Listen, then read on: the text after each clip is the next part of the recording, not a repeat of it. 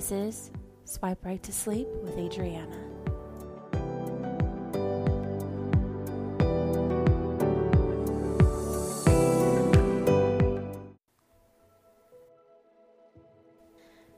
Hello, and welcome to another episode of Swipe Right for Sleep, the podcast where I help you go to sleep.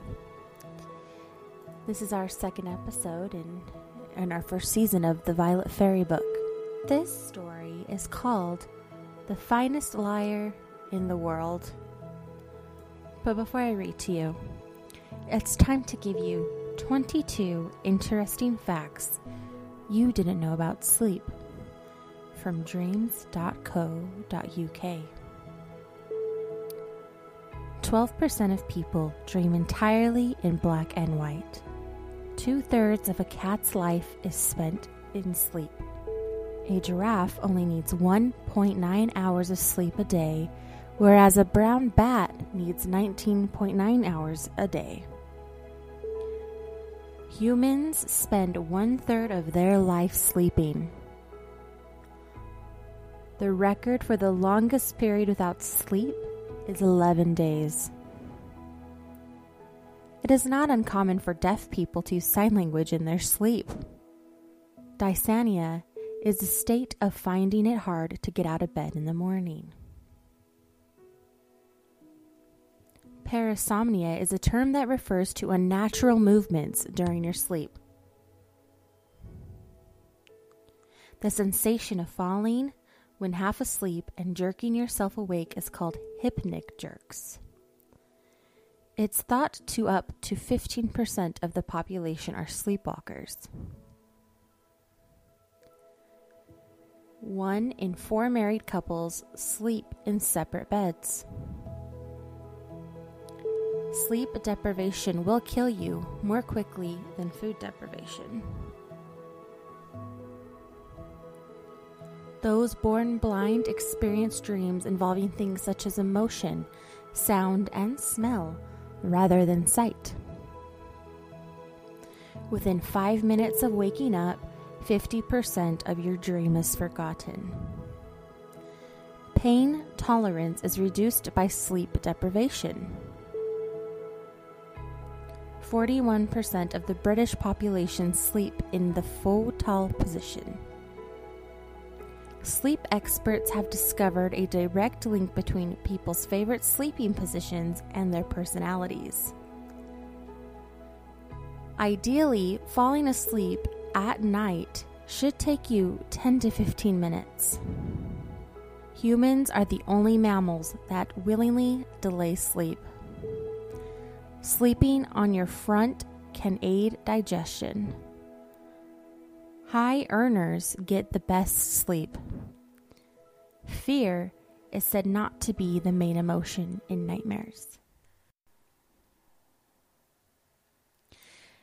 At the edge of a wood, there lived an old man who had only one son, and one day he called the boy to him and said he wanted some corn ground, but the youth must be sure never to enter any mill where the miller was beardless. The boy took the corn and set out, and before he had gone very far, he saw a large mill in front of him with a beardless man standing in the doorway. "Good evening, beardless one," cried he. "Good evening, sonny," replied the man. "Could I grind something here?" "Yes, certainly. I will finish what I am doing, and then you can grind as long as you like." But suddenly the boy remembered what his father had told him, and bade farewell to the man and went further down the river till he came to another mill, not knowing that as soon as his back was turned, the beardless man had picked up a bag of corn and run hastily to the same mill before him. When the boy reached the second mill and saw a second beardless man sitting there, he did not stop and walked on till he came to a third mill. But this time also the beardless man had been too clever for him and had arrived first by another road. When it happened a fourth time, the boy grew cross and said to himself, "It is no good going on. There seems to be a beardless man in every mill." And he took his sack from his back and made up his mind to grind his corn where he was. The beardless man finished grinding his own corn, and when he had done, he said to the boy, who was beginning to grind his own, "Suppose, sonny, we make a cake of what you have there." Now the boy had been rather uneasy when he recollected his father's words, but he thought to himself, "What is done cannot be undone," and answered, "Very well, so let it be." Then the beardless one got up, threw the flour into the tub, and made a hole in the middle, telling the boy to fetch some water from the river in his 2 hands to mix the cake. When the cake was ready for baking, they put it on the fire and covered it with hot ashes till it was cooked through. Then they leaned it up against the wall, for it was too big to go into a cupboard, and the beardless one said to the boy, "Look here, sonny, if we share this cake, we shall neither of us have enough. Let us see who can tell the biggest lie, and the one who lies the best shall have the whole cake." The boy, not knowing what else to do, answered, "All right, you begin." So the beardless one began to lie with all his might, and when he was tired of inventing new lies, the boy said to him, "My good fellow, if that is all you can do, it is not much. Listen to me, and I will tell you a true story. In my youth, when I was an old man, we had a quantity of beehives. Every morning when I got up, I counted them over, and it was quite easy to number the bees, but I never could reckon the hives properly. One day, as I was counting the bees, I discovered that my best bee was missing, and without losing a moment, I saddled a cock and went out to look for him. I traced him as far as the shore, and knew that he had crossed the sea, and that I must follow. When I had reached the other side, I found a man had harnessed my bee to a plow, and with his help was sowing millet seed. "This is my bee," I shouted. "Where did you get him from?" "Brother," replied the man, "if he is yours, take him." And he not only gave me back my bee, but a sack of millet seed into the bargain, because he had made use of my bee. Then I put the bag on my shoulders, took the saddle from the cock, and placed it on the back of the bee, which I mounted, leading the cock by a string, so that we should have a rest. As we were flying home over the sea, one of the strings that held the bag of millet broke into 2, and the sack dropped straight into the ocean. It was quite lost, of course, and there was no use thinking about it, and by the time we were safe back again, night had come. I then got down from my bee and let him loose, that he might get his supper, gave the cock some hay, and went to sleep myself. But when I awoke, the sun had met my eyes, and there was quite a scene. During the night, wolves had come and eaten my bee, and honey lay ankle deep in the valley and knee deep on the hills. Then I began to consider how I could best collect some to take home with me. Now it happened that I had with me a small hatchet, and this I took to the wood, hoping to meet some animal which I could kill, whose skin I might turn into a bag. As I entered the forest, I saw 2 roe deer hopping on 1 foot, so I slew them with a single blow and made 3 bags from their skins, all of which I filled with honey and placed on the back of the cock. At length I reached home, where I was told that my father had just been born, and that I must go at once to fetch some holy water to sprinkle him with. As I went, I turned over in my mind if there was no way for me to get back my millet seed, which had dropped into the sea, and when I arrived at the place with the holy water, I saw the seed had fallen on fruitful soil, and was growing before my eyes. And more than that, it was even cut by an invisible hand and made into a cake. So I took the cake as well as the holy water, and was flying back with them over the sea, when there fell a great rain, and the sea was swollen and swept away my millet cake. Ah, how vexed I was at its loss when I was safe on earth again.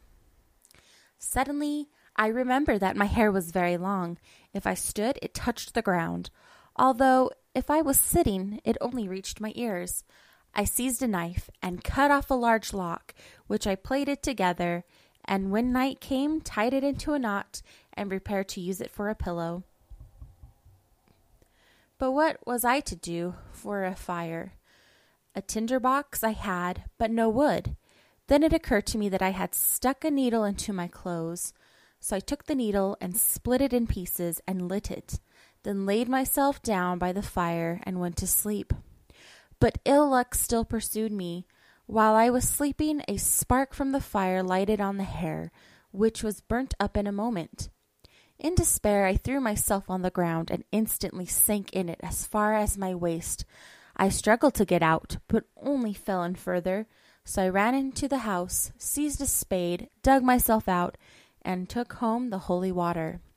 On the way, I noticed the ripe fields were full of reapers, and suddenly the air became so frightfully hot that the men dropped down in a faint. Then I called to them, "Why don't you bring out our mare, which is as tall as 2 days, and as broad as a half day, and make a shade for yourselves?" My father heard what I said, and jumped quickly on the mare, and the reapers worked with a will in the shadow, while I snatched up a wooden pail to bring them some water to drink.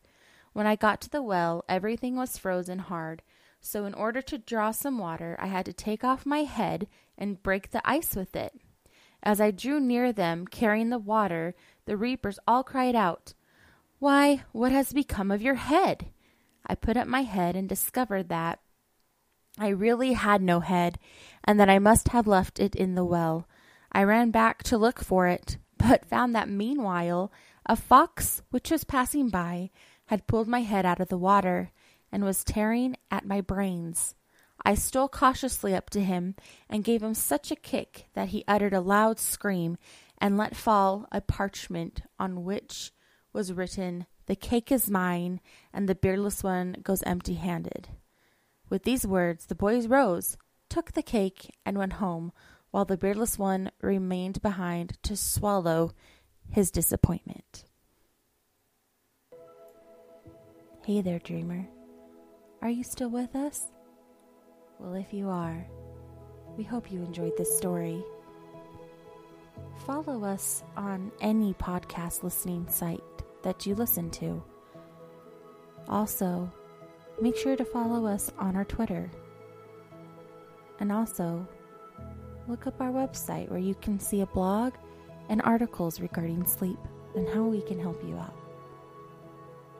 Make sure to tune in, where twice a week I provide a story for you to fall asleep to. And while you're at it, like us and leave us some feedback. Tell us what you'd like to hear, what you won't want to hear, and how we can better your sleep experience. Drop us a line at swiperightforsleeppodcast@gmail.com. Our website is swiperightforsleep.com, and our Twitter is @swipeforsleep. Thank you, and have a good night.